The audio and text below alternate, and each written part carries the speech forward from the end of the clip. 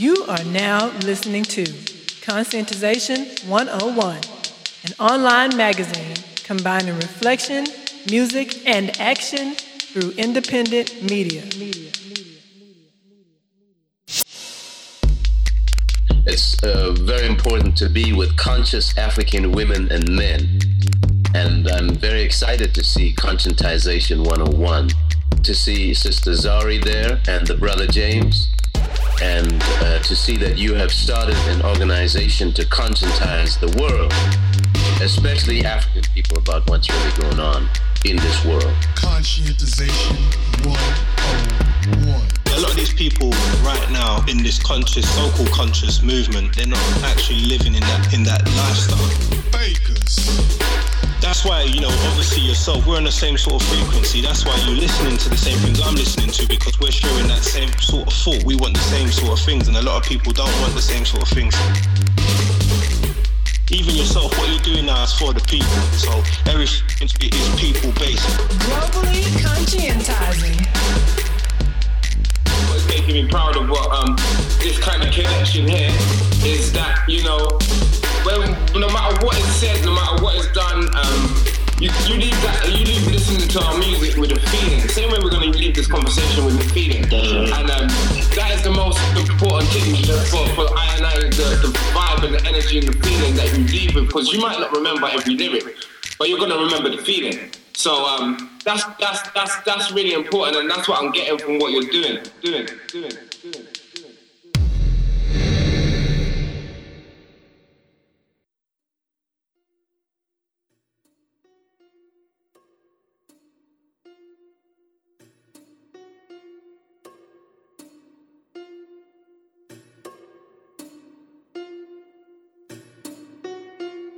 A warrior has got to be able to go against what seems to be popular.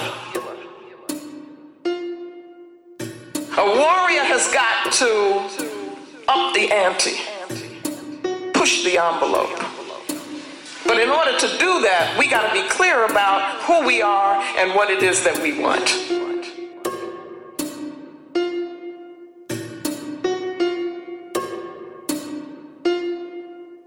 And that's what the so-called leaders have not been able to give us. They have no agenda. So that means that you're always compromising, because you're always acting out of fear. If leadership really meant something, then you would never act out of fear. That's not to say you don't get afraid sometimes. But fear can't be your agenda. Fear cannot be your agenda. So these leaders are clearly not warriors. And we're talking about warriors.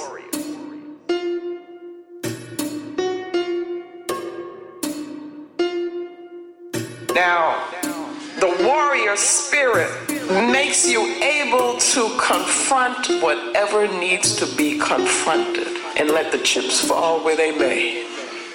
That's right. And what we've done is to develop a program, a plan, and so forth, which is to say, let us go the way of the least resistance. What's the easiest way? What's the way that's, not going to get people mad at us?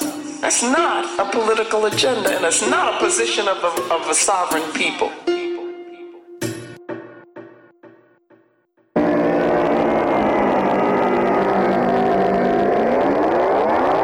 So I think what I'm really doing is questioning this whole thing of leadership. We've watered down the concept of a leader. We have Yorubaized the concept of a leader. So that now, who we consider to be leaders, it's you got to be a star. And when I say a star, I don't mean a black star.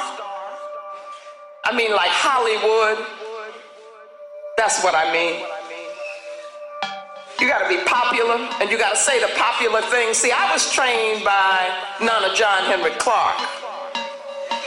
And that gives me the power to say what I think is truth to my people. And that's what he did. Even when it was unpopular among our people, he had to tell the truth. That he said, watch out now. He ain't working for you. Watch out. And people came to him and they warned him. They said, Professor Clark, you really want to say that? You really want to take this position? He said, yeah, because this is the truth. Now that's who I was trained by, so I got to do the same thing. Okay? But when we talk about leader now, that's not what we're talking about. We're talking about the person who wants to remain popular. We're talking about the person who may be glib, got away with words, but they really not saying anything. That's what we're talking about. We're talking about the person who develops this personality thing that makes them all about them. We're talking about the person who always wants to stay in the limelight. Person who's ego tripping. So I'm suggesting that we scratch that term, leader. And that what we need are organizers, we need warriors, we need victors. Me, I'm in it to win it. There's nothing less than that. That's what Baba Kobe said on Friday. We in it to win it. So we do whatever we have to do to make that happen. And we say whatever we know is truth or believe is truth or have thought about it. Okay? Problem is that the so-called leaders are not doing political analysis. They're not doing historical analysis. So therefore, they're not in a position to be a vanguard. You see, they're not in a position to teach because they're not doing the work that you do when you want to take your people where they need to go. So I'm raising that here, and I'm saying that we need to more think in terms of what we need to be in order to be warriors, what we need to be in order to be organizers of our people, and then one of the most important things is being visionaries. That's what we're lacking. If a person gets up in front of you and they say they purport to be your leader, or somebody presents them as a leader, you have a responsibility to confront them, not in a negative way, but to say to them, what is your vision for our people? And I will guarantee you that most of the people now that are called leaders by the media would kind of scratch their head a bit. They would, shift a little and do all of that stuff because they have not thought about that and do not have a position with regard to what is a vision of victory for our people. You gotta have that because that's what tells you how to organize. And that's why we don't have an agenda, because the people who are supposed to be developing all of that don't do it. They don't have an agenda. So that everything they do is reacting to what the enemy does. You see? We have to even have a vision that goes beyond the presence and existence of Yurugu. We have to be able to envision a world with no Yurugu. An African world. Then what do we want it to look like? What do we want for our children in our world? We have to have the courage to construct our own reality. And that's what Garvey was talking about. That's right. Because he said he looked around, he didn't see what he thought should be there. And so what did he do? He didn't get depressed about it. He didn't get defeated about it. He said, I'm going to build the government that we need to have. Ooh, where do you get that kind of boldness from? So we got to go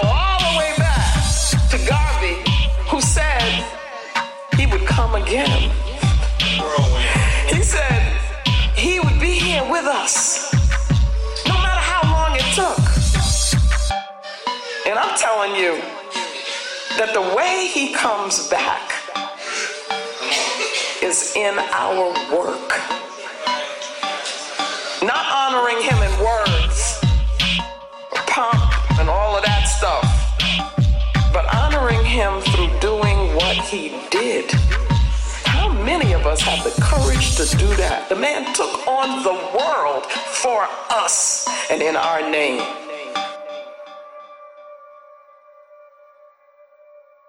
Welcome to another episode of Conscientization 101. Podcast.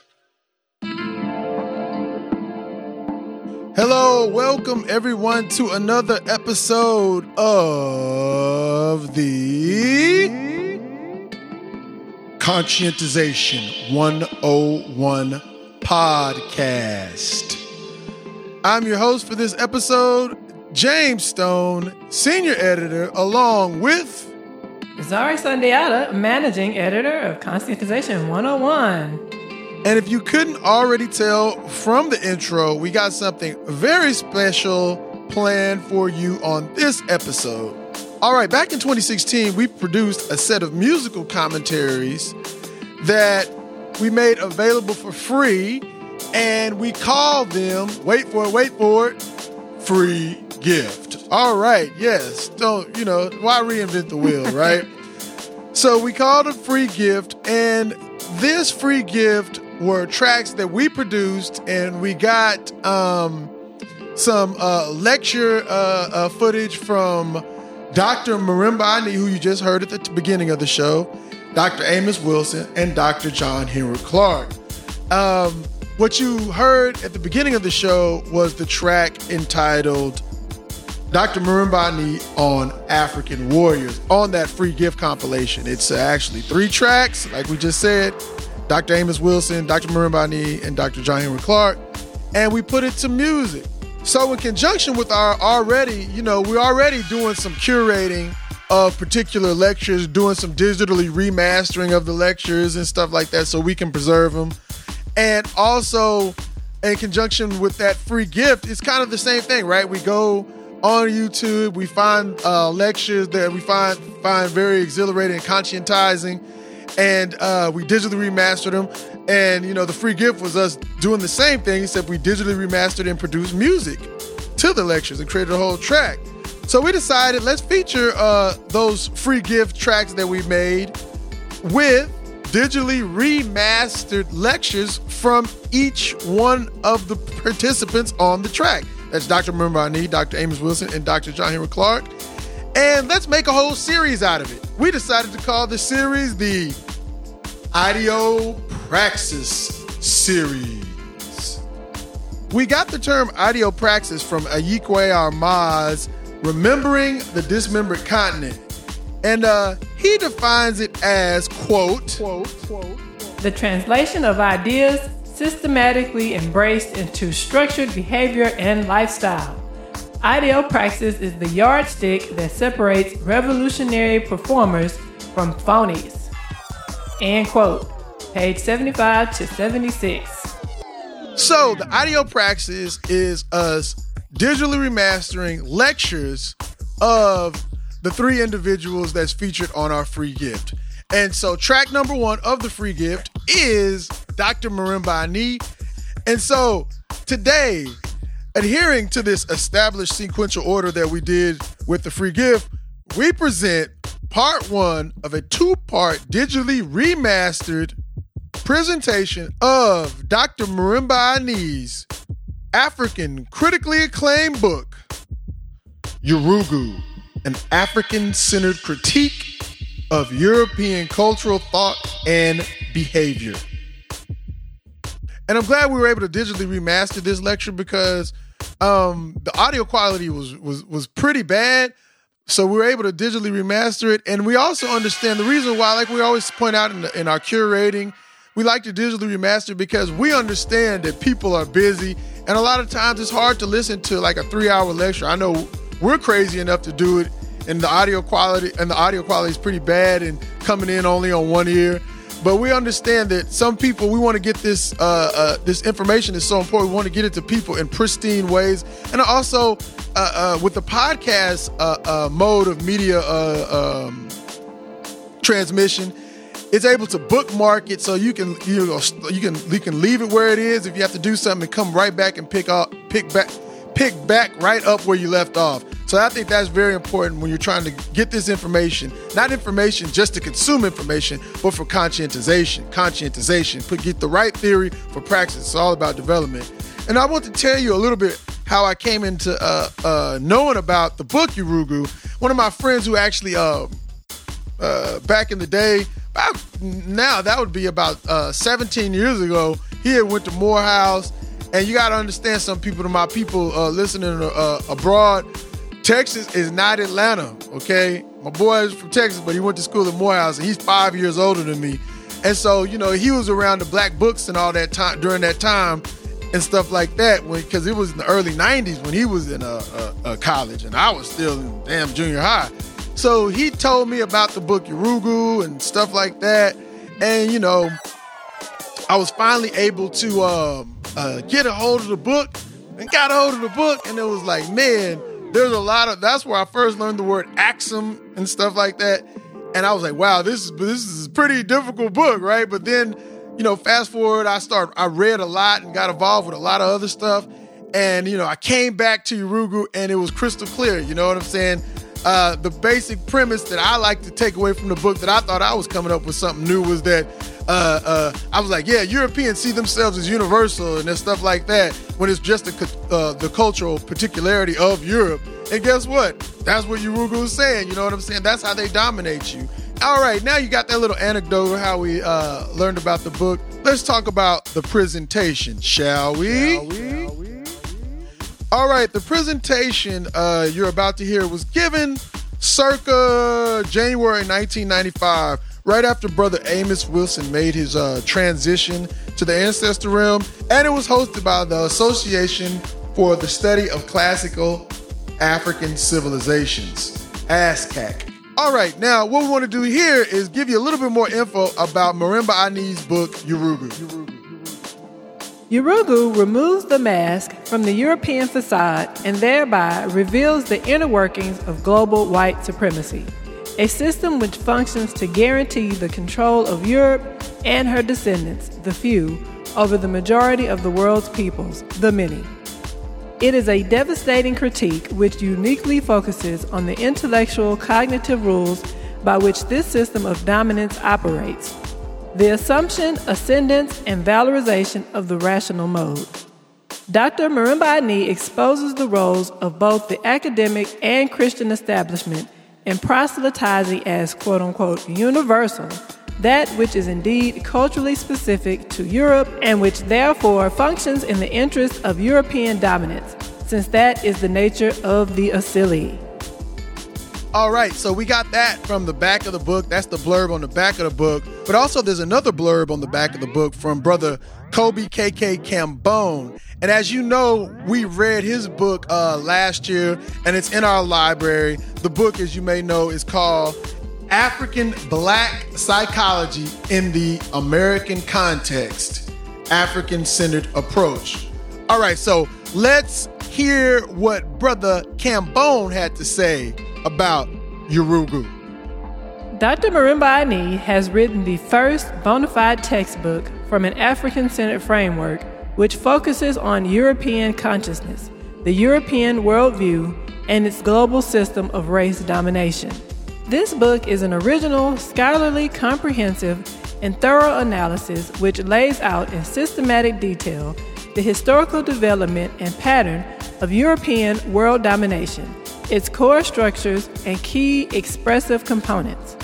She particularly articulates very clearly the nature of the European survival thrust, quote-unquote, in terms of its philosophical core, methodology, basic tactics, expressions, and consequences. Her book represents the final key to the African world breaking the death grip of European world domination over Africans. This brilliant and courageous effort on the part of our distinguished sister warrior is must reading for all African Black studies students and faculty. and all serious-minded Africans everywhere who are dedicated and committed to rebuilding African world order. It will definitely become an essential part of the Handbook for Africans Surviving the 21st Century. All right, that was Brother Kobe KK Cambone, okay? Now, what we want to do now is read you a brief vitae bio from our beloved sister, Dr. Marimba Ani. Marimba Ani is a retired professor of African Studies at Hunter College, where she taught in the Department of Africana, Puerto Rican, and Latino Studies for 25 years. She received a BA degree in philosophy from the University of Chicago and MA and PhD degrees in anthropology from the New School University. She was also the director of the African Heritage After-School Program in Harlem, New York for 16 years. Marimba Ani was also a member of the Student Nonviolent Coordinating Committee in Mississippi. She is credited with coining the term Ma'afa to describe the African Holocaust. All right. Now let's get into what Dr. Marimba Ani will be discussing in part 1 of Yurugu. She will be discussing how all analysis is based in a particular worldview. Our culture is political and ideological. She defines the African worldview and how she came to name the book Yurugu.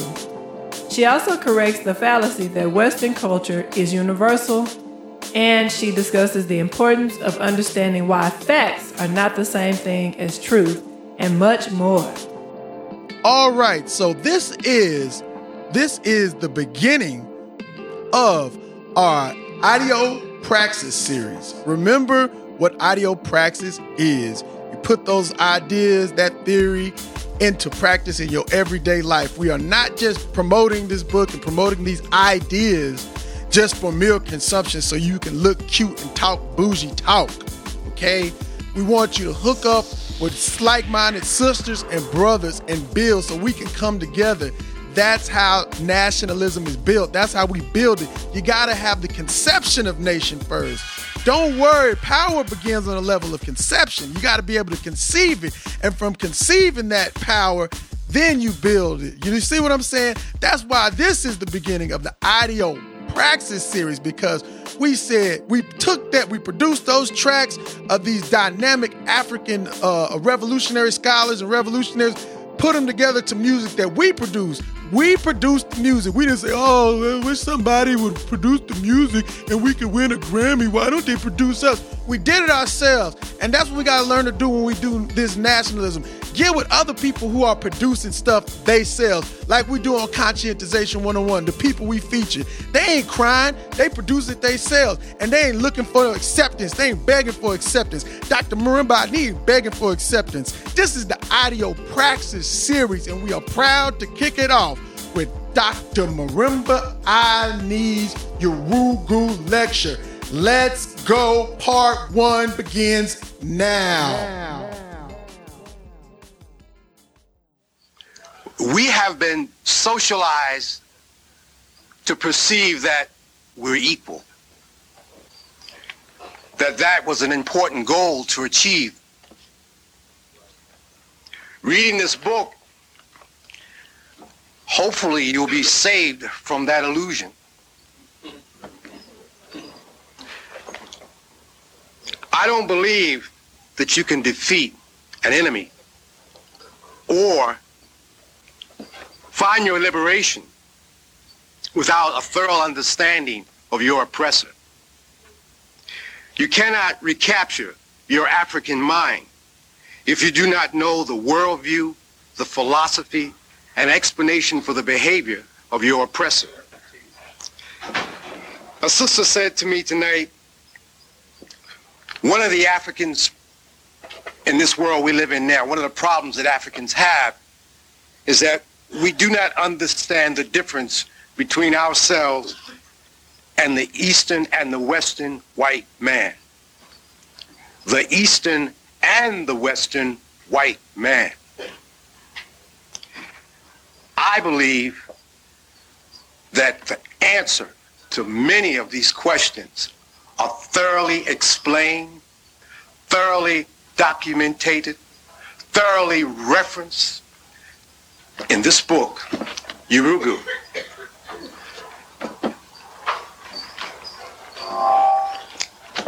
having studied as thoroughly as possible, and I believe studying isolated and singularly by yourself is not enough. That's why, one of the reasons why I'm a member of this organization.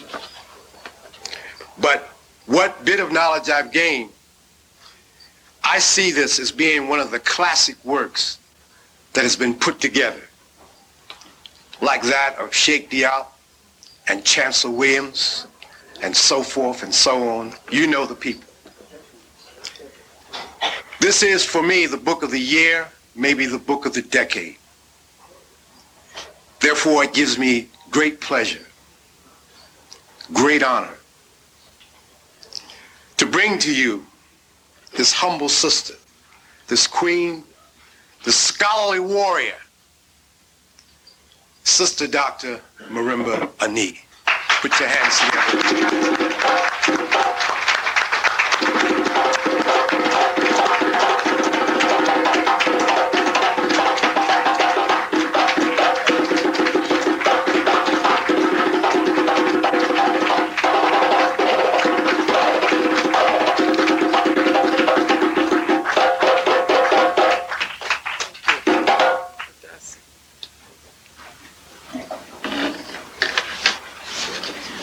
We're going to begin with libation, which we didn't do yet. Okay, so Brother Richard is going to do that. What we will ask you to do in pouring this libation is for each one of you to call an ancestor, one known to you and one known to us all, and that will invoke the ancestors with us. Nan Williams.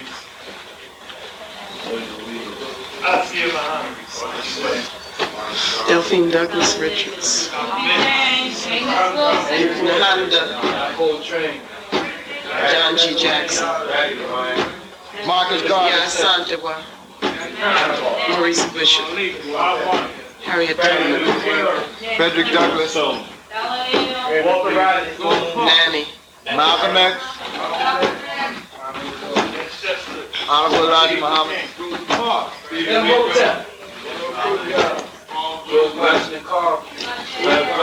Let our word sound vibrations be heard by them, and let them be amongst us now to receive the message that the sister Ani presides. Madasi. Hotep, everyone. Hotep.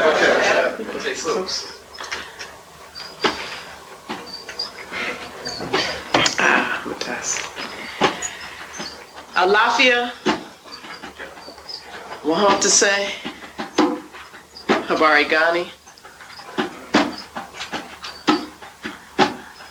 We greet each other in the languages of our ancestors.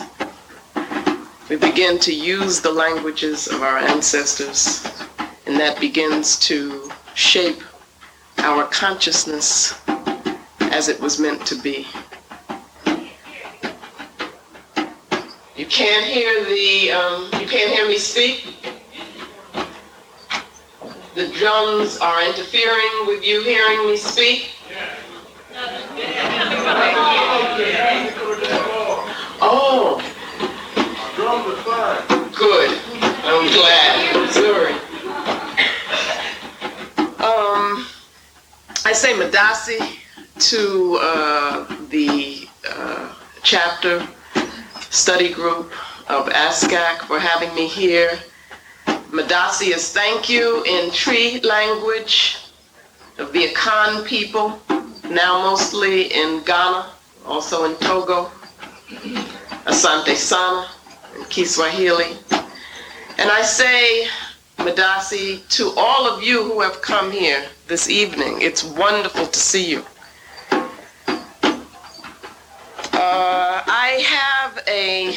We have an after-school program in Harlem.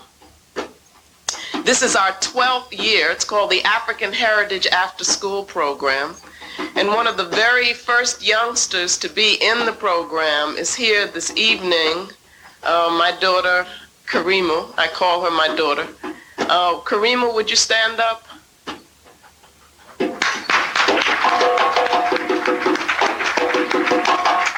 Very, very proud of these young people. The very first place that we met was in a little store called Harlem Graphic Arts. It was on 125th Street, and you had to walk upstairs to get to it. Much, much smaller than the room that we're in now. Not really even half this size, because it was very narrow. If you could picture that. Maybe a quarter of the size of this room. And it was owned and run by Brother Amos Wilson. And we needed space, and he allowed us to be there. We would come there on Tuesdays and Fridays for 2 hours each, and we would put up a curtain, and we would sit behind the curtain with the youngsters. They were between the ages of 6 and 10. Karima remembers all of this. While people would come in to buy books and to do copying and so forth in the front part. This is one of my memories of Brother Amos. So we were close. We worked closely together. He and I, before that, had gone to graduate school together at the New School for Social Research. Amos was, above all, a critical thinker. And I think that was the power of who he was, intensely so. So it is very appropriate that we should be talking about critical thinking, as Brother Richard has said tonight. This Sunday at 4 p.m. on 125th Street in the heart of Harlem at the Victoria Theater, there will be a celebration of Amos, his spirit, and the work that he has given us. So anybody who wants to just take the drive up to New York, just be there, and the community will be there. That's the Victoria Theater. It's in the same block as the Apollo, 125th Street at 4 p.m. And I do believe that some people are planning to go, so you might want to talk to people after today.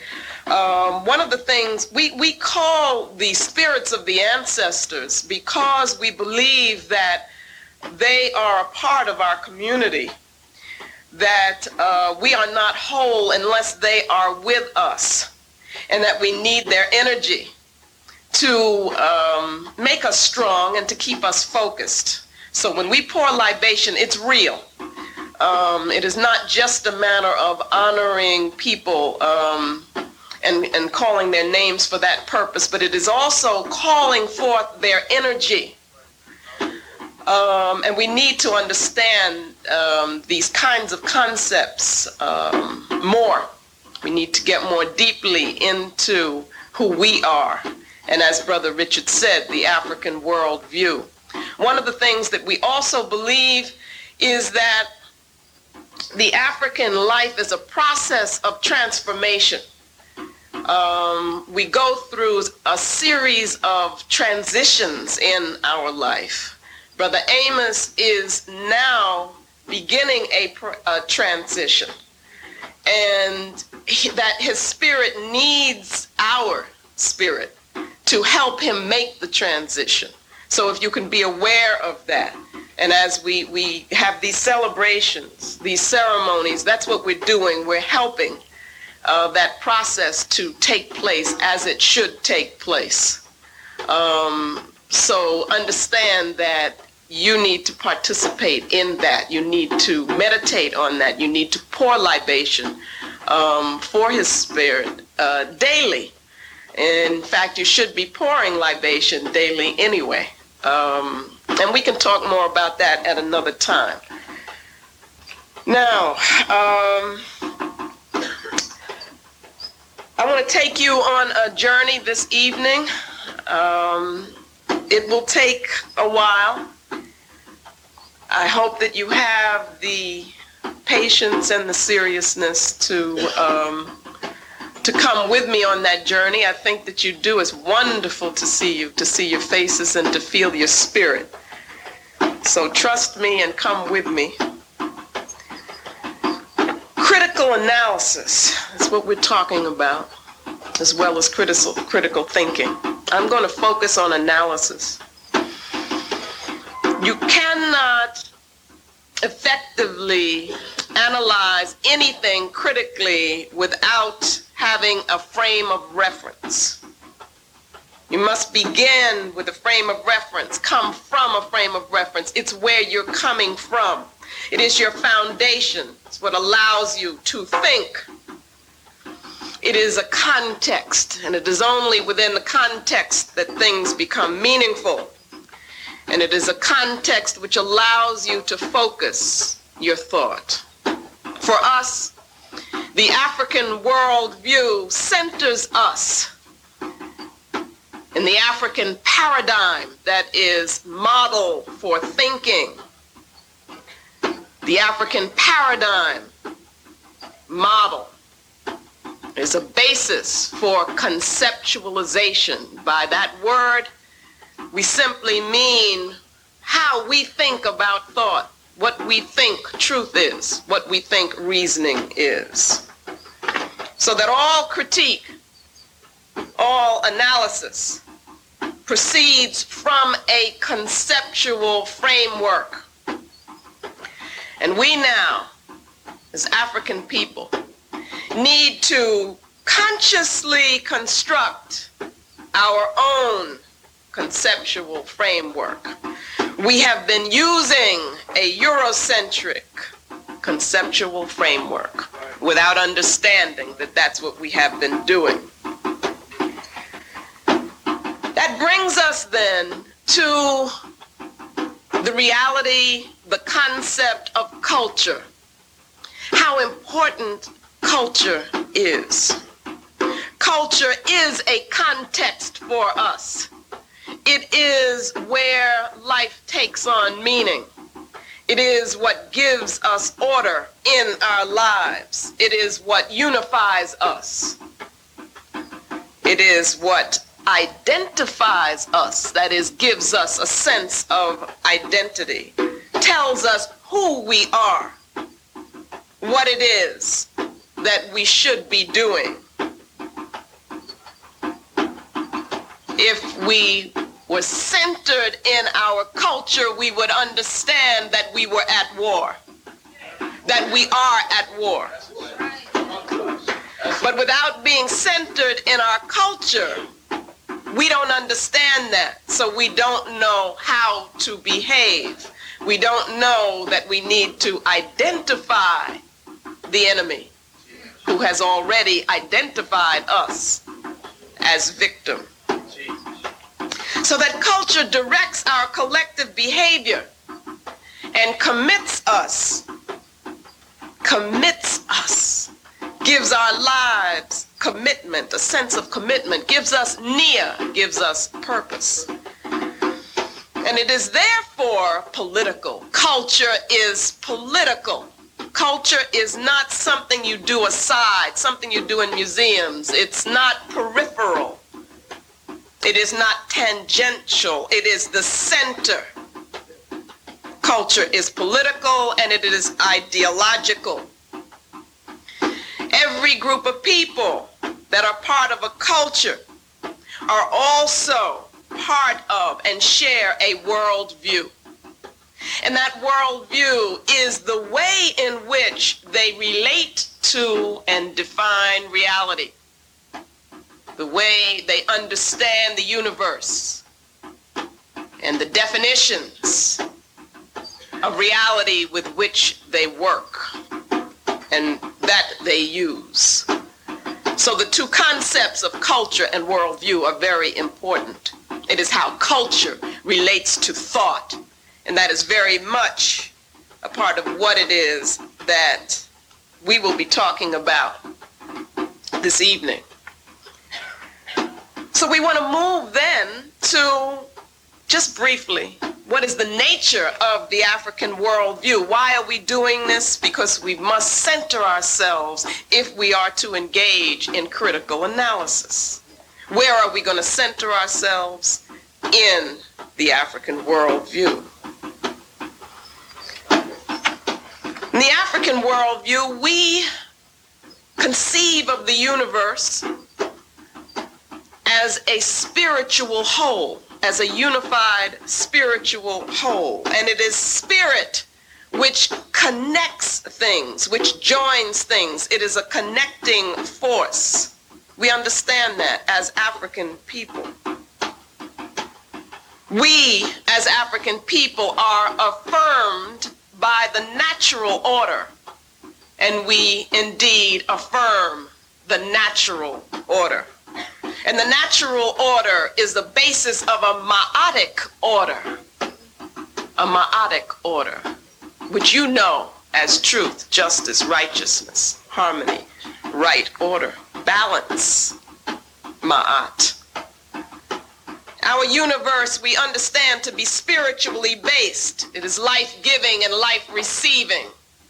And so the principle of reciprocity is very important for us.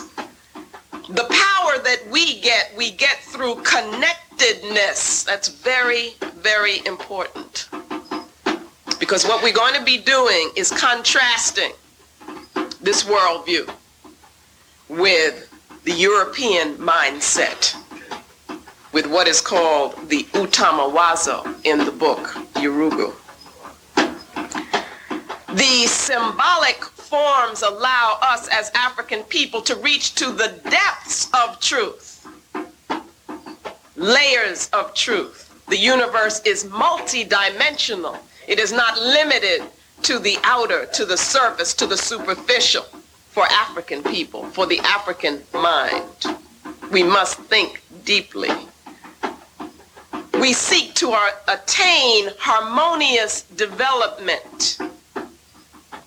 And having been affirmed by nature, all we have to do is to be in tune with ourselves, with our African selves, and we will be in tune with the universe.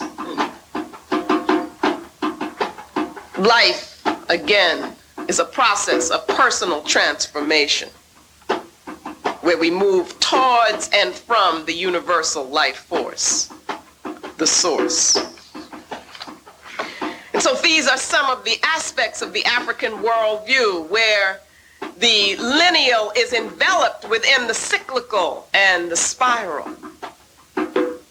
so that our sacred concepts are non-lineal concepts. We transcend the lineal. The self for us is a communal self and a cosmic self. It is not an isolated ego. And we are accountable. We are accountable to Ma'at. And we know things through the rhythm. That's right. That's right. Through the rhythm of understanding, the rhythm of feeling, the rhythm which joins, the rhythm of the drum. And metaphor, symbol, becomes the statement of the deepest truth.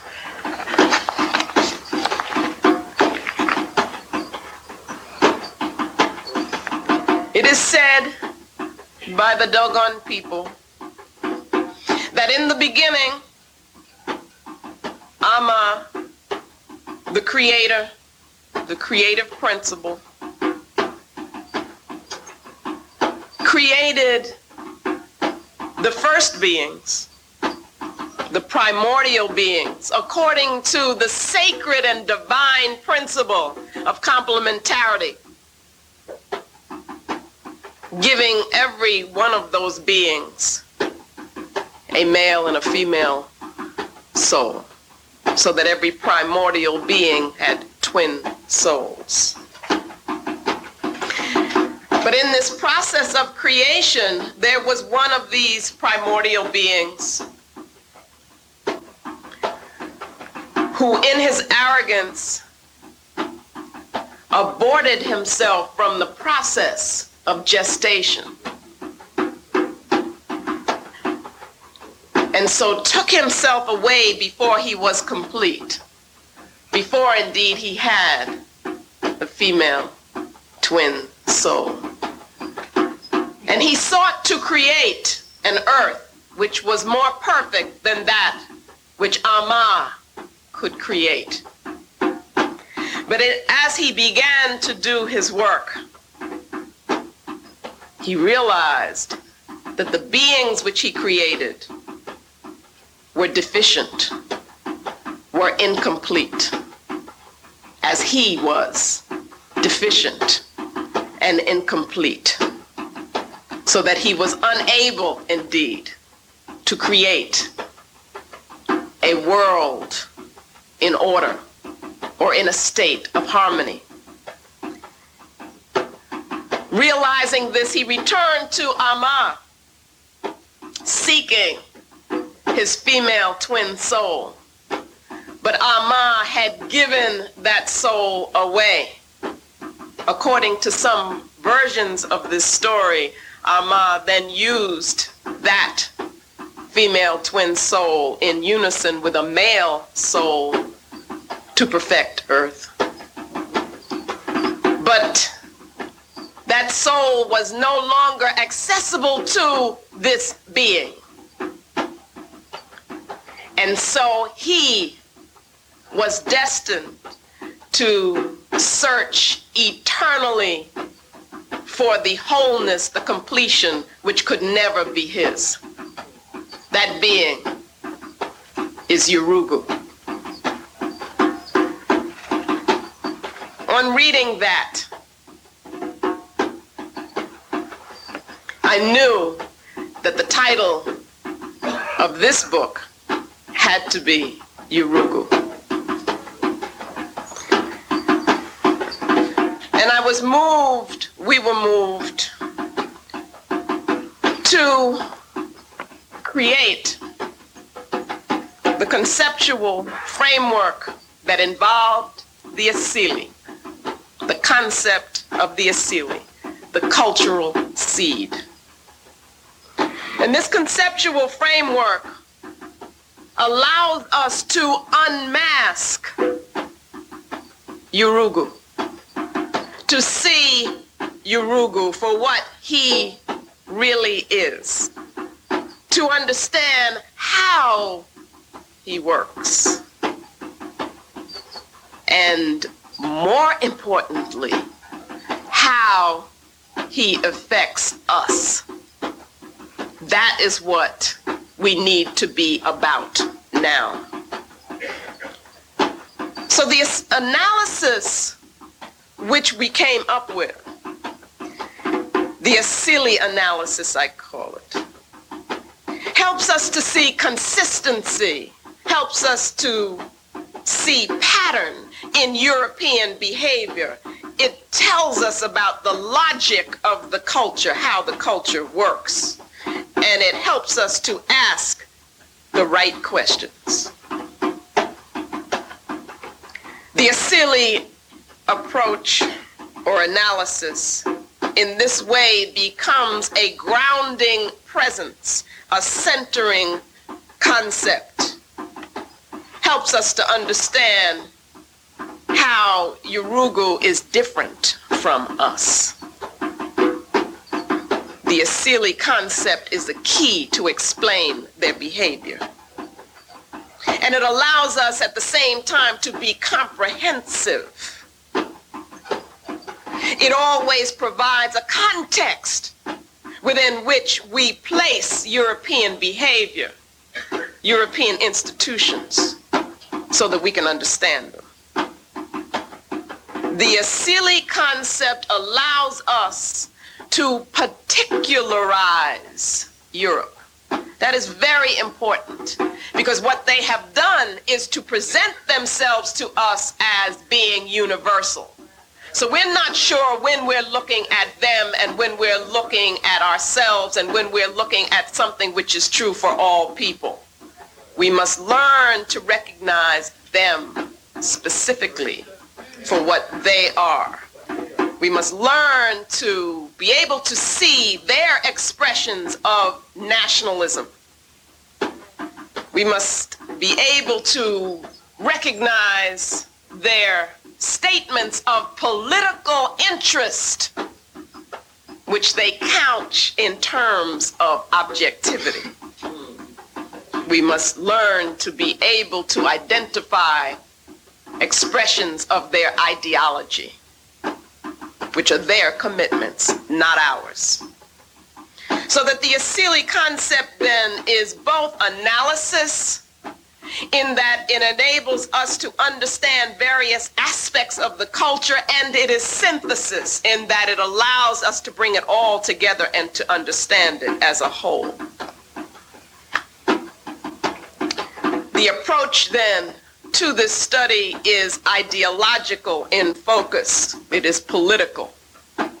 We are at war. It reveals the monolithic or singleness, the monolithic nature of the culture. And we look more specifically at how they have used a concept of truth to promote their own culture and their own nationalism. And then told us that they were being universal.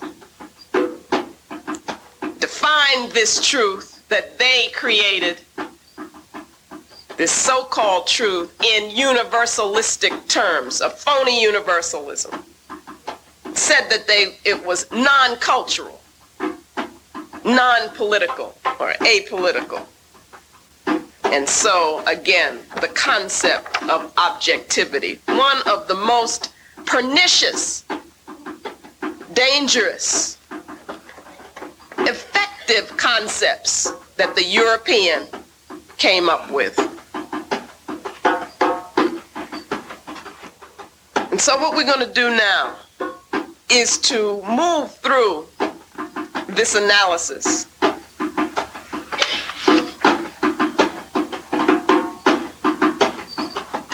We're going to see how it is possible to analyze the manufacturing of European power, to understand the mechanisms of European world domination. How does it work? Why is it successful? And then ultimately we need to look at the spiritual implications of this system. And it's the implications of us internalizing it for our consciousness. The European cultural construct is based on a concept of truth, which implies European power over African people. That is what we will argue. Their energy comes from destruction, and it becomes destructive, and it is destruction. They are the destroyers, as Aikwe Armah would tell us. Get and read the book 2000 Seasons. Their culture is a culture based on death without rebirth. They are the desert which knows no giving. The system of domination is successful because everything in the culture works for one single purpose, and that is the achievement of European power.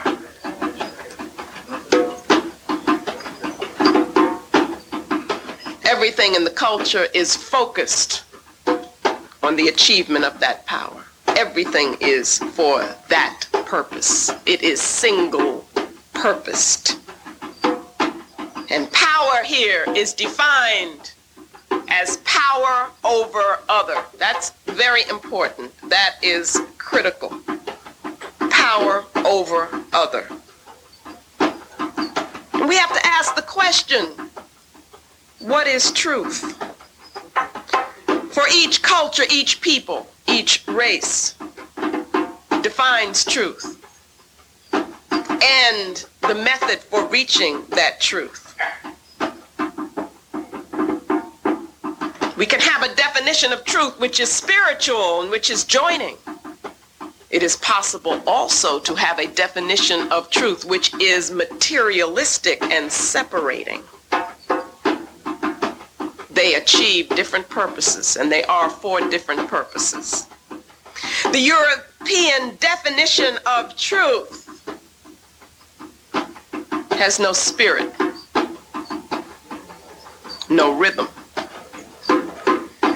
It is conceived in the denial of spirit, and they have no concept of ma'at. They have defined truth in the image of who they are. And who is Yurugu? What did we say about Yurugu?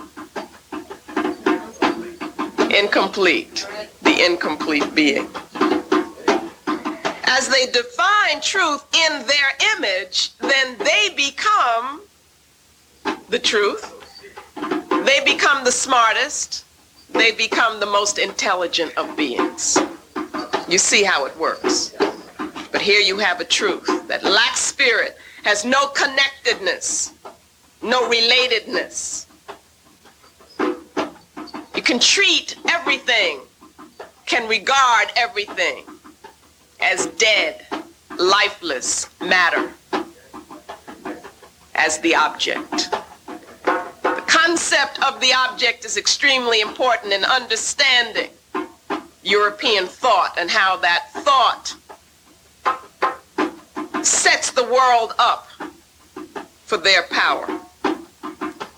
The object is that which can be manipulated, that which can be controlled.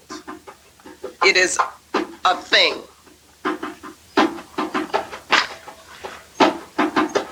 So we're going to look at the relationship between culture and thought.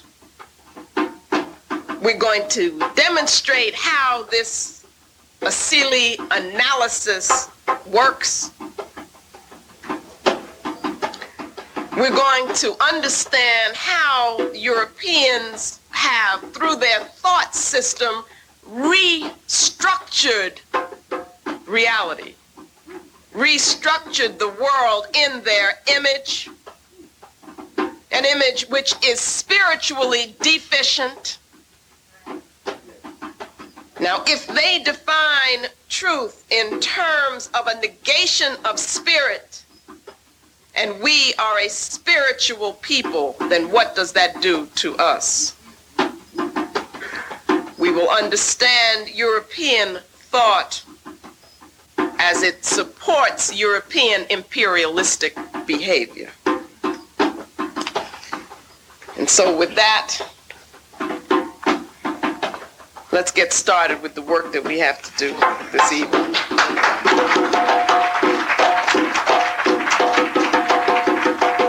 First slide, please.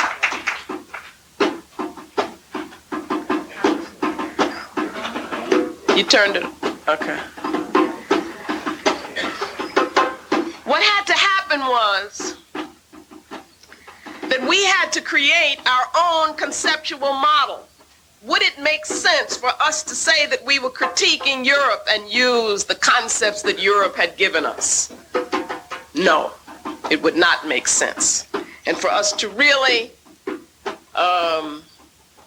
free our minds, emancipate ourselves from mental slavery, as Bob Marley has told us to do, we must create our own models of thought.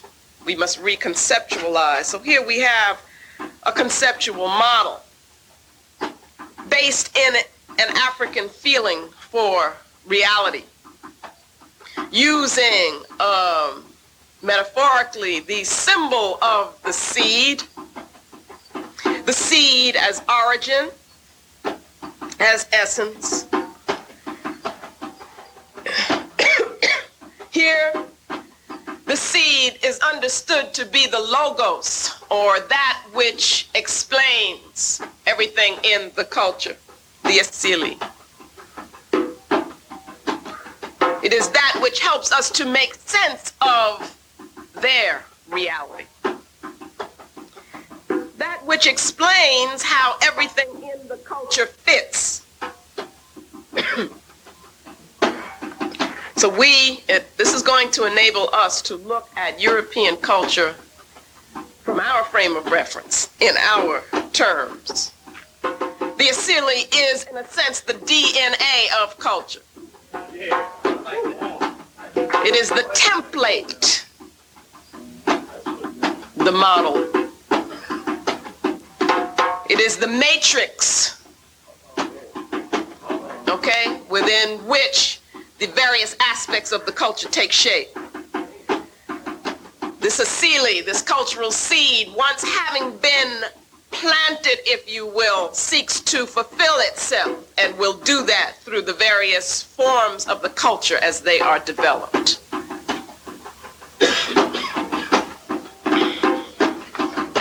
Remember that it is the ideological core. So it allows us then to take an aspect of culture and to see what is its ideological significance. Not anything objective, universal, but how is it expressing the will of Europe or of any particular culture that we are talking about. You can see the meaning of the term. The Utamaroho, then, is one of the ways in which the Asili manifests itself.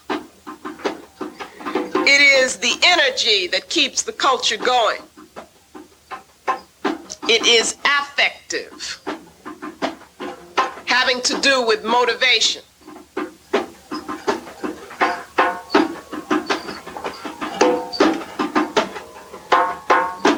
It is the will, you can see that, the vital principle.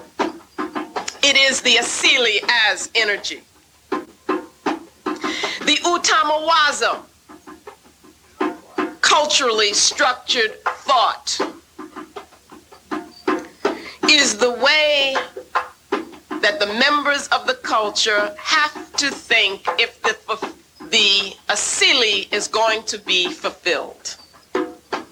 If the Asili is going to fulfill itself, then the members of the culture must think in this way. That's the Utamawazo.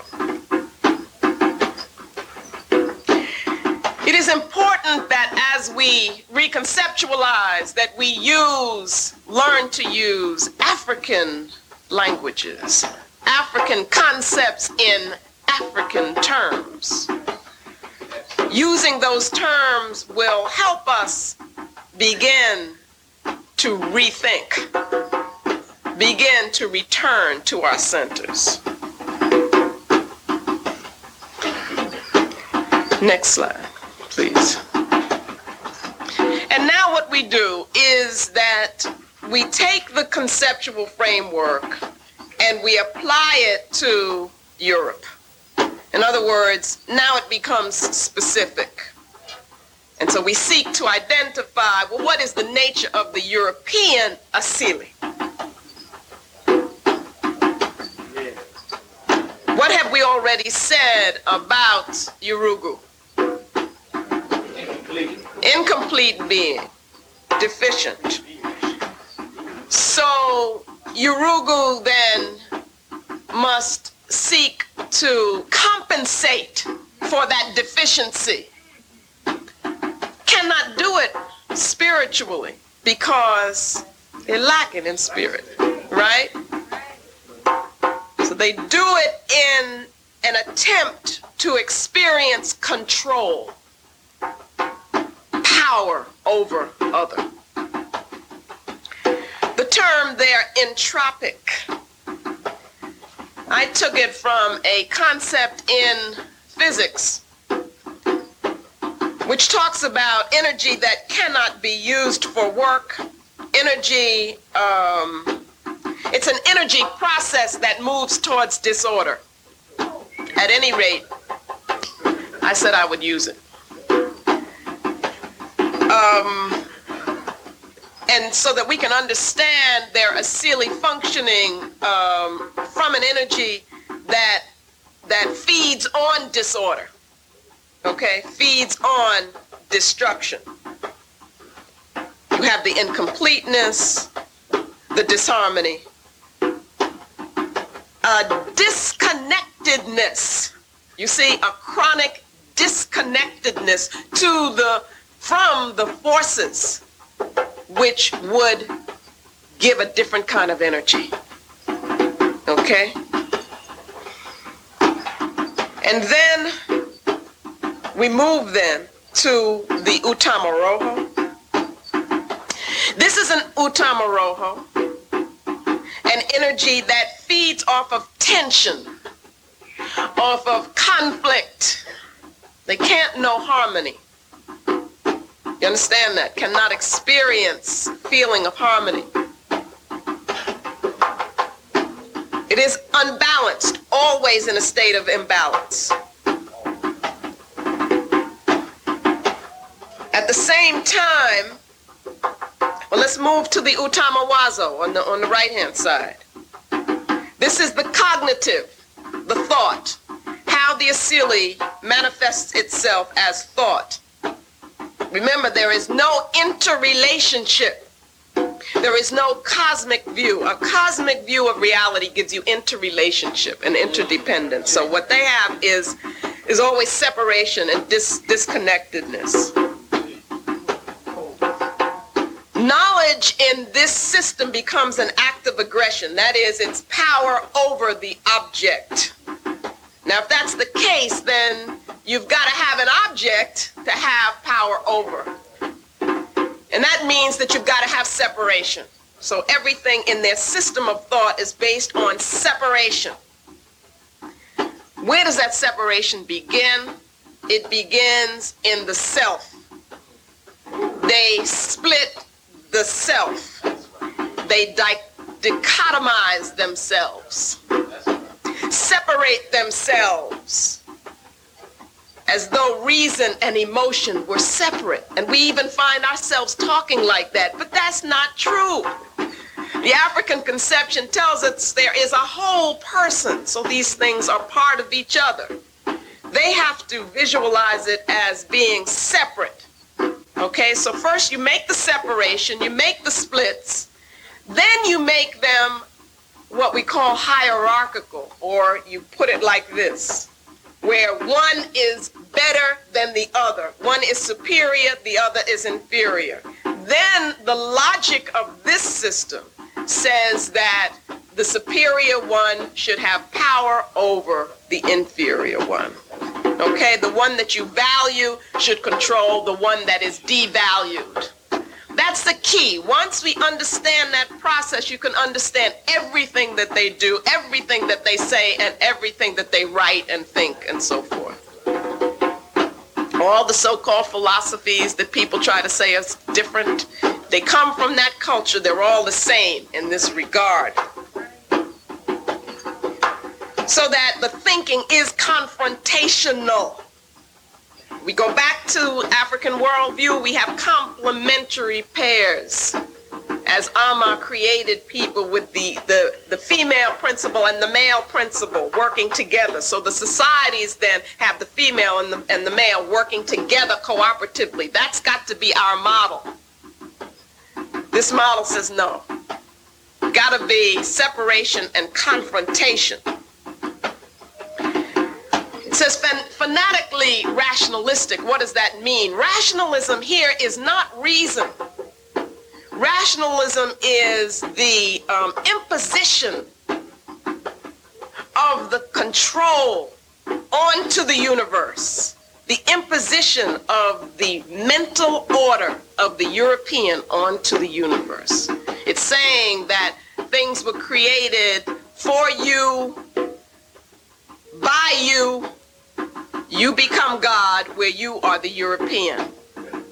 And that they were created in the way that you think about them.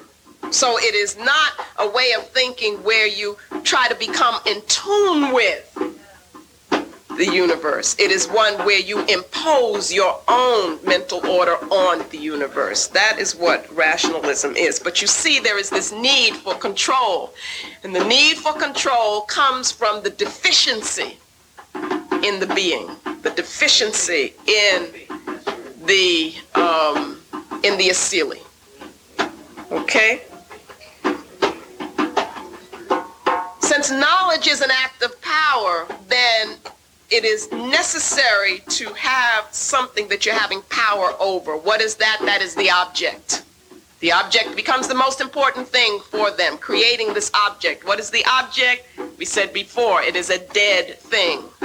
Something which is disconnected, something you're remote from, you have no emotional involvement with. That's the object. For them, that is all that you can know is the object. This dead thing. This thing which disconnects you from the rhythm of the universe. The object is that which disconnects you from the senses. If you look in the dictionary, look up the word object and see. You'll see some very interesting things there. The object breaks the rhythm. It is the rhythm that the European cannot deal with. And so what they have to do is to reconstruct things so that they have the illusion that, well, I don't have to deal with that. That's okay. And I can know truth. So they redefine truth.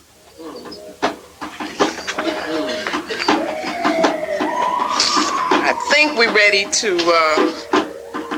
no, let's hold it. Another implication of this is that there is in this system no symbolic sense. You see, symbols are what takes us to deeper levels of reality. But the European conception is a limited consciousness. It stays at one level, the literal level, the superficial level. According to the Dogon, this was called the level of Jiri So, word at face value. But then for the Dogon people, for African people, you have Beni So, word from the side. That's another level. You have Bolo So, word from behind. That's seeing through, penetrating. That's another level. And then you have So Dai, which is the clear word. And that's a deeper level still. And for the Dogon people, you move, you see, through this process, getting deeper and deeper. Until then, you are finally prepared to begin studying and learning and receiving sacred knowledge, which is the knowledge of creation and how beings in the creation interact with each other and the purpose of human existence. The purpose of human existence. The question which all of European science has never been able to deal with and doesn't even consider to be an important issue. So that without this symbolic sense, without this connectedness, they are unable to move beyond the level of Jiri So. Okay? And now, let us go to the next slide.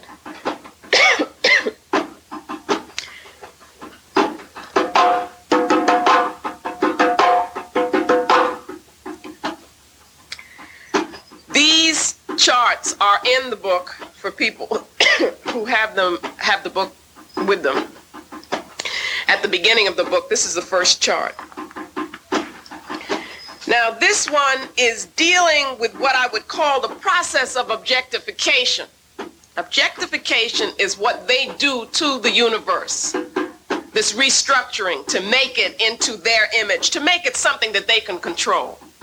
So let's see what happens here. And by the way, a good background for understanding a lot of this is Let the Circle Be Unbroken. Some of you know what it is I'm talking about. It's a small book. You can hold that up. But in that, I'm dealing with the African worldview. This is the book, and it was on sale back there before. I don't know if it's still there. Because we always begin with the African worldview. That's your key. That'll help you. That's the foundation. Okay? Now, let's begin. The universe, we know, is a cosmos. We know that it is spiritual. We know that. Okay? But what they do is to take out spirit in their heads. They say there's no such thing as spirit. And that helps us then in this process of creating the object or of objectification or objectifying the universe. They begin with what they say is the thinking being and take away the idea of spirit. And they say they end up with the knower. And the brother's absolutely right. Descartes says, Je pense, donc je suis, ergo cogito, ergo sum. I think, therefore I am. That's what that's all about. And that's how they identify the human being, minus all the other stuff that's supposed to be there. Reality, they take out of context. You see, it's context which is meaningful. And they end up with a fact. Now, that's what they tell you in school. They say the facts, that's the most important thing. But for them, for the European, that's all that they can know. They say that's the highest. Yet a fact is something that has absolutely no meaning until you put it into a context. Think about that. Yet they want us to identify this thing called a fact with truth. Our truth is much too deep for that. That would leave us at the level of Jiriso. It's simplistic level. It's a reductionist level that they function on, but that gives them the illusion of control, of power. So then we have phenomena, or the way the universe presents itself to us through experience. You disconnect that, you see, again, from the universe, from a meaningful context, and you end up with this object that is created. In that process, then, according to them, you are able to then be capable of pure rational thought. And it is the thinking being then becomes the European controlled ego. Now, in that box underneath where it says European controlled ego, I guess people in the back can't see these slides at all. That's really unfortunate. If you have your books, try to follow along. But the European controlled ego, the idea is that they are able to control their emotional being. So then we get into that. Like, that's what, you're too emotional. Don't be emotional, right? They say that they can detach themselves from the senses. So this ego detaches itself from the senses. In denial of spirit, which that ego fears. They are afraid of spirit. They then say that they can dominate the object, the objectified other. They can dominate nature. They can dominate us. This is an illusion that is created. But the entire culture is about how that illusion works for them. The box that goes further down says how this is fulfilled through the propagation, the affirmation, the perpetuation of this concept of objective truth, which we fall for. We go running after this objective truth. And that is actually based on a denial of spiritual reality. It is predicated on self-alienation, separation from the self. It It is, in fact, a method of control which the Asili needs. It implies the devaluation of the African self. It implies the devaluation of the African source of knowledge, which indeed is spirit. And it is a concept of truth which justifies African enslavement and African exploitation. And that is basically what is being argued in the book, Yurugu. And it is very important to understand the role of the academy, that is so-called institutions of higher learning, in this process of the justification of European behavior. So that the process of objectification that we're looking at here is the process through which the object is created, because it doesn't exist, they create it. Okay? And that process and the concept is sustained by the academy.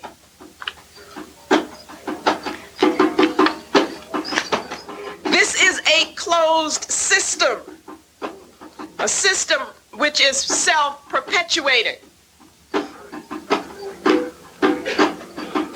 If you feel your spirit and you listen to your spirit, you will be able to totally repudiate this system.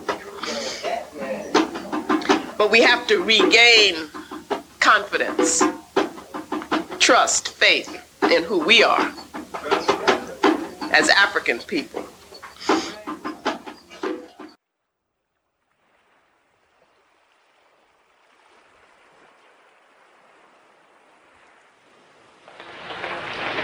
Now, if we are concerned with our awakening, it's because we've been asleep. Now, we were put to sleep by historical catastrophes.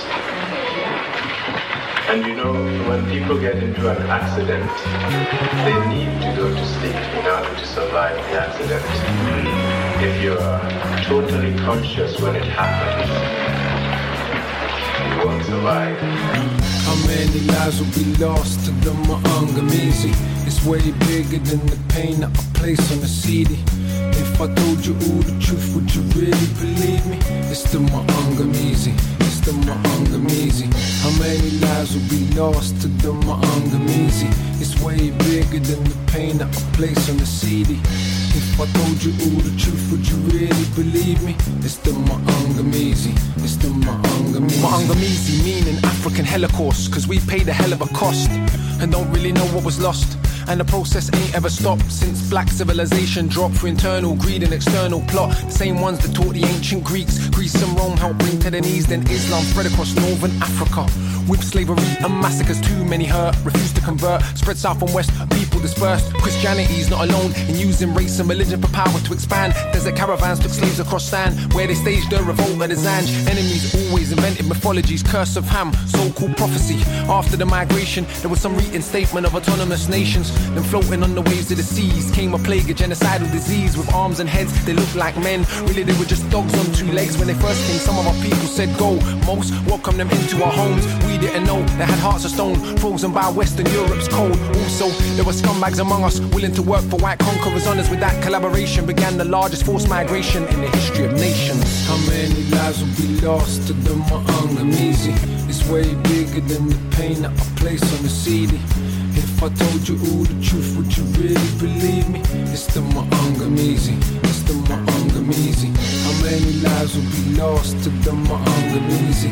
It's way bigger than the pain that I place on the CD. If I told you all the truth, would you really believe me? It's the Ma'angamisi, it's the Ma'angamisi. How many millions dead at the bottom of the ocean, thrown overboard like property stolen or jumped overboard, rather than be sold on a mother with a baby in arms? Hold on, what awaited was not just enslavement, but a genocidal impulse craving. They committed unspeakable abuses to make a nigger from an African human. Took a woman ready to give birth, tied her limbs to 4 posts held firm in the main square, made every slave watch, covered her in raw meat, like dogs. If anyone watching, even a relative, made a sound, killed them for the hell of it. This was every day, not the exception. The science of gynecology was perfected on black women. no anesthetic. Said a nigga bitch couldn't feel pain pathetic. Hang a man from a tree, cut off his penis. Force people to eat their own feces. Put people in zoos, in a cage, chimpanzee, black human, ape.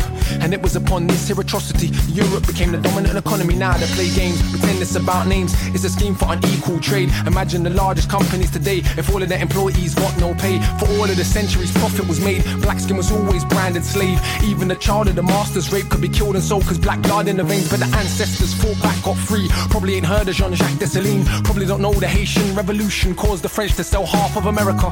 Nor the role that Africans played in the Civil War for that same America. If you ain't heard of any of the Maroons or Bogle, probably believe what they told you. But if they set Africans free, cause all of a sudden they grew a conscience, tell me this. Why were the masters given compensation and those who suffered not given a thing? Why did they then invade Africa, make African slaves in their own homes, with the Belgians killing 10 million souls? In the Congo alone, why then Jim Crow? Why apartheid? Why the Black Wall Street burn that night? Why collaborators will work for such evil, willing to be tools against their own people? Why AFRICOM? Imperialism for the new age with a brown face on it. That's right, imperialism for the new age with a brown face on it. How many lives will be lost to the Maangamizi? It's way bigger than the pain that I place on the CD. If I told you all the truth, would you really believe me?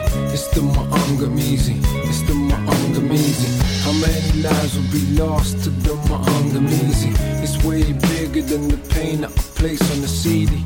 If I told you all the truth, would you really believe me? It's the Maangamizi, it's the Maangamizi. Some will try their best to justify this torture, asking you who the slaves were brought from. As if we don't know, tell them get the hell out. Every genocide ever has had sellouts. And the largest wars of humans were fought between people of Western Europe. Some of your rationale is cool to kill Frenchmen, they kill Germans that look like them. Absurd, right? But when your skin's white, different set of rules you can't abide by. Dark suffering's not humanized, no surprise, we still see ourselves through their eyes. Darkies became legally human during the course of our parents' life, and the freedoms we have only occur because the ancestors spilled their blood to the earth. Changed that much? You so sure? The world's darker people still the most poor? So it's our task to put an end to this. Even those like me with a heritage mix, if a knife's in your back 9 inches, and it's only been pulled out 6. When the wound starts healing and we stop bleeding and bleaching, can it begin to fix? When the plague of self-hate's no longer a weight so great, push you to kill one another. When we put a stop to false charity to give with one hand and bomb with the other. When the IMF World Bank, along with the puppets, no longer strangle our nations. When the invaders don't have military bases in so many places. When the jail cells not packed with black backs and the gaps and the crack are no longer factors. When we celebrate true self-determination, not a few token bit part actors. When the truth is told and there is the dignity to remember the dead, as long as they're distorting the past, means they have the intention of doing it again. How many lives will be lost to the Maangamizi? It's way bigger than the pain that I place on the CD. If I told you all the truth, would you really believe me? It's the Maangamizi, it's the Maangamizi. How many lives will be lost to the Maangamizi? It's way bigger than the pain that I place on the CD. If I told you all the truth, would you really believe me? It's the Maangamizi, it's the Maangamizi.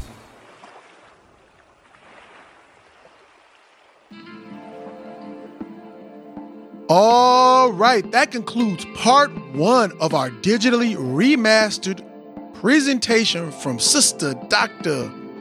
Marimba Anis Yurugu in our Audio Praxis series. All right, now this episode has featured music from Conscientization 101, music from our free gift collection. The title track is Dr. Marimba Ani on African Warriors and Decolonize This, Properly Defining Settlers, Part 1, from our musical commentaries collection. Akala Maangamizi from his album The Thieves' Banquet. Links to featured music are in our show notes, and we also included links to Dr. Marimba Anis Yurugu and her book Let the Circle Be Unbroken in the show notes.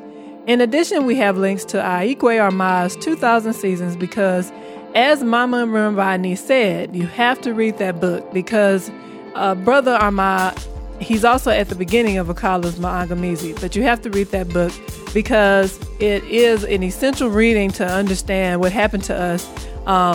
Like, we included links to Chancellor Williams' Destruction of Black Civilization. because we feel like 2000 Seasons is the narrative version of that book. And it talks about the migrations that we've had to deal with. Forced migrations. Right, the forced migrations, which also coincides with Akala's Mangamizi. So we've included all that in there it's all a synergy. It all works in your conscientization. So we recommend you read 2000 Seasons in conjunction with The Destruction of Black Civilization. Exactly. And luckily you have people like Conscientization 101 that can steer your Conscientization 101, because we didn't have we weren't fortunate enough to have somebody bring this about. I read 2000 Seasons way after I read Destruction of Black Civilization. Then I went back and started reading more Armah, and then I listened to Akala, and then it all came together. I said, you know what? Destruction of Black Civilization sounds a lot like 2000 Seasons. And then when you read more of Per Unc's offerings, that is the publishing, African publishing cooperative that publishes Ayikwe Armah's book. He built that himself with other like-minded people and friends. They built it themselves, that ideopraxis. You see what I'm saying? And when I read it, he was influenced and inspired by Dr. Chancellor Williams. You know what I'm saying? Because that book is such a quintessential understanding of what happened to us. And also, it's a bunch of case studies in the book. That's what Dr. Williams says. It's a bunch of case studies. And at the end, he has what is called the plan. You see, it's not enough to say, oh yeah, we kings and queens. How do we lose our shit? Mm-hmm.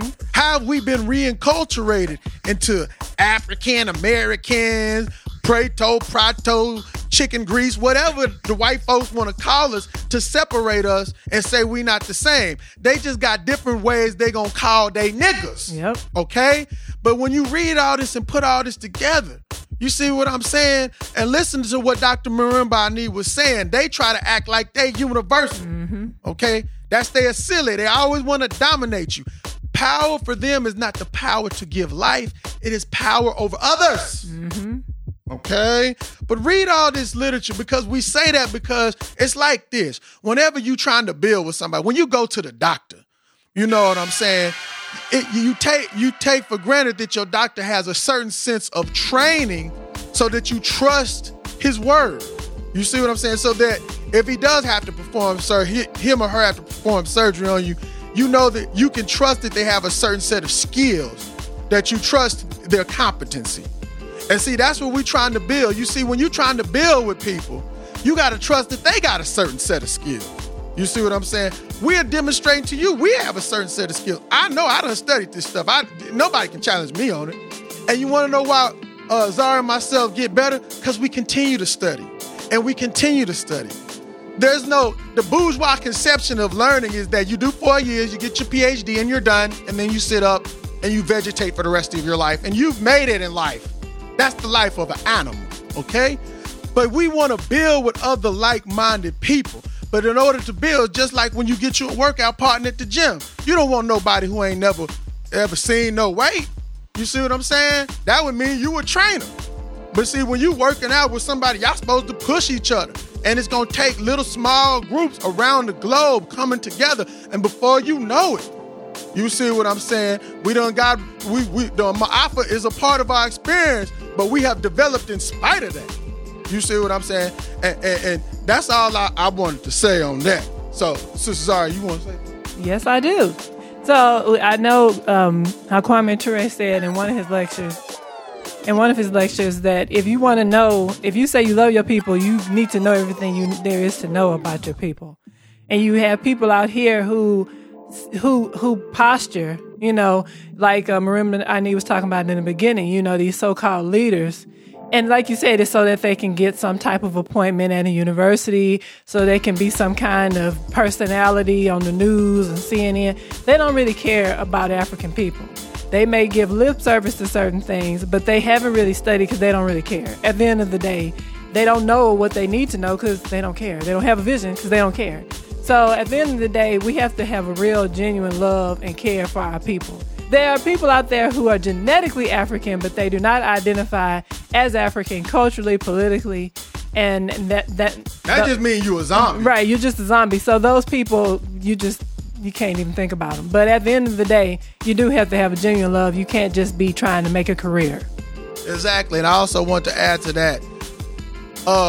If you see an African on mainstream news chatting it up and stuff like that, we don't own that platform, okay?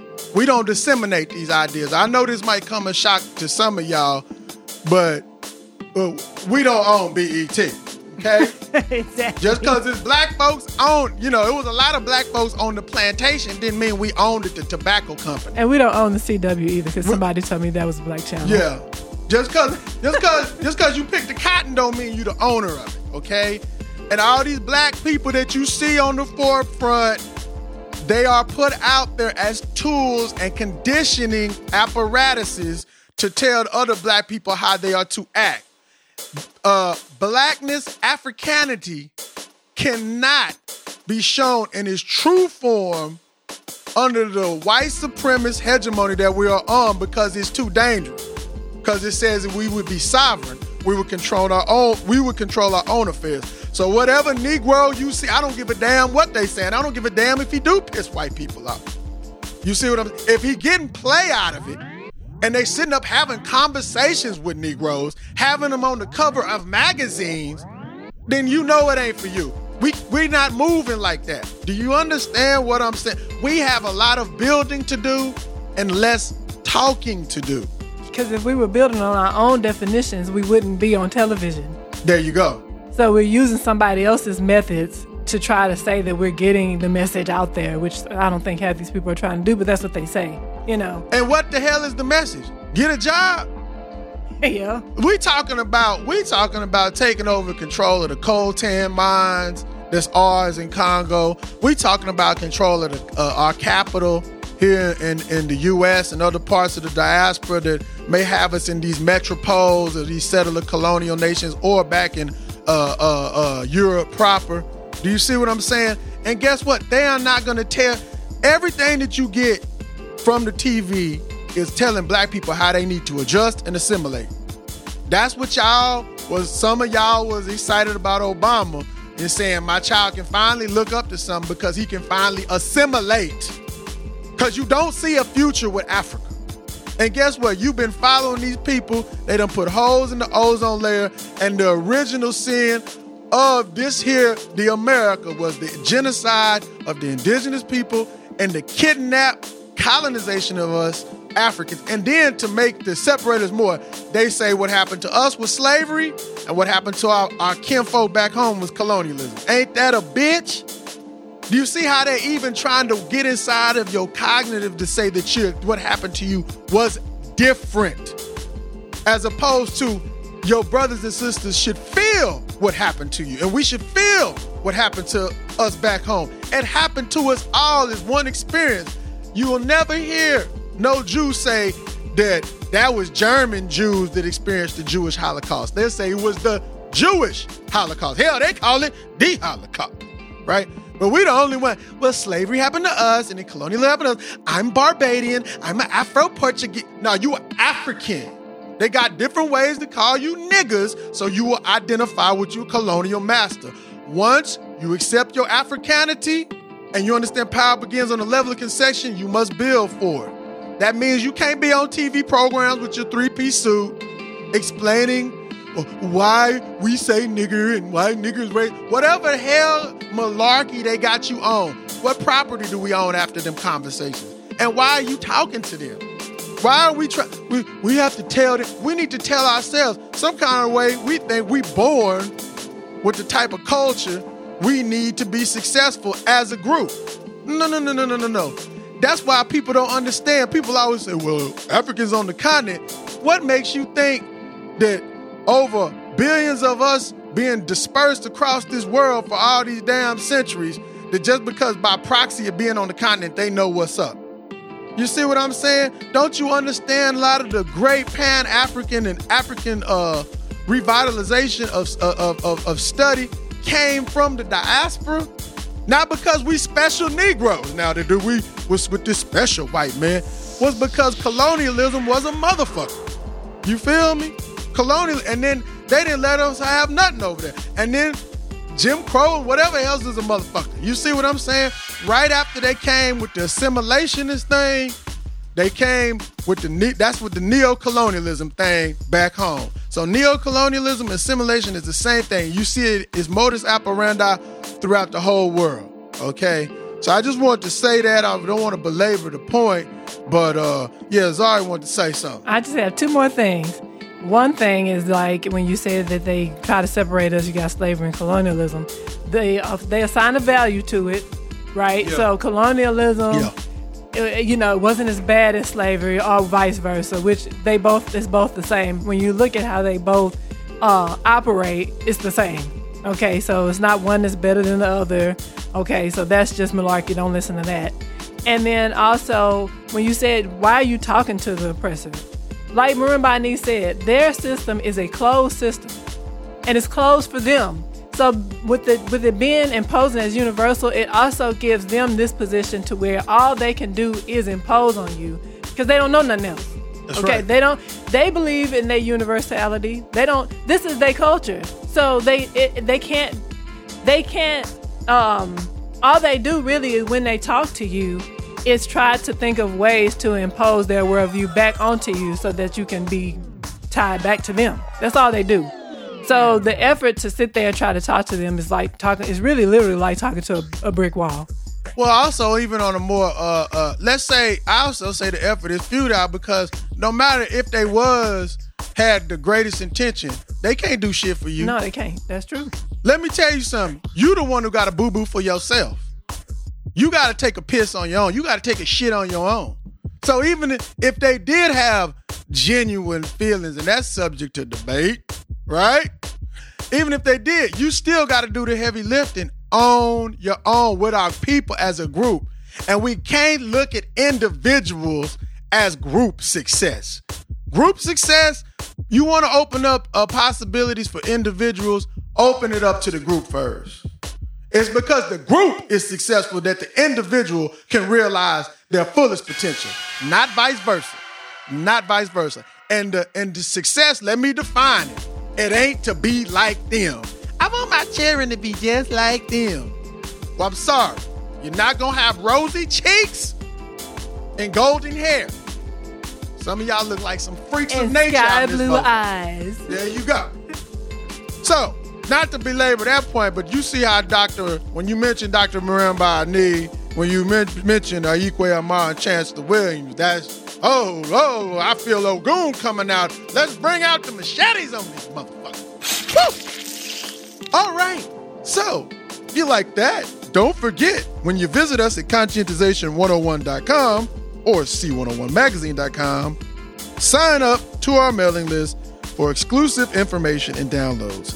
Hit up our store where you can download our free gift today. Remember, you can get all 3 tracks today. We're going to feature them on the Audio Praxis series, but you can get them today. All right, y'all. Thanks for listening. Pick up your free gift. Pick up a t-shirt. Pick up a musical commentary or two. We'll be back in 2 weeks with the conclusion of Sister Marimba Ani's Yurugu in our Audio Praxis series. We are out. Peace.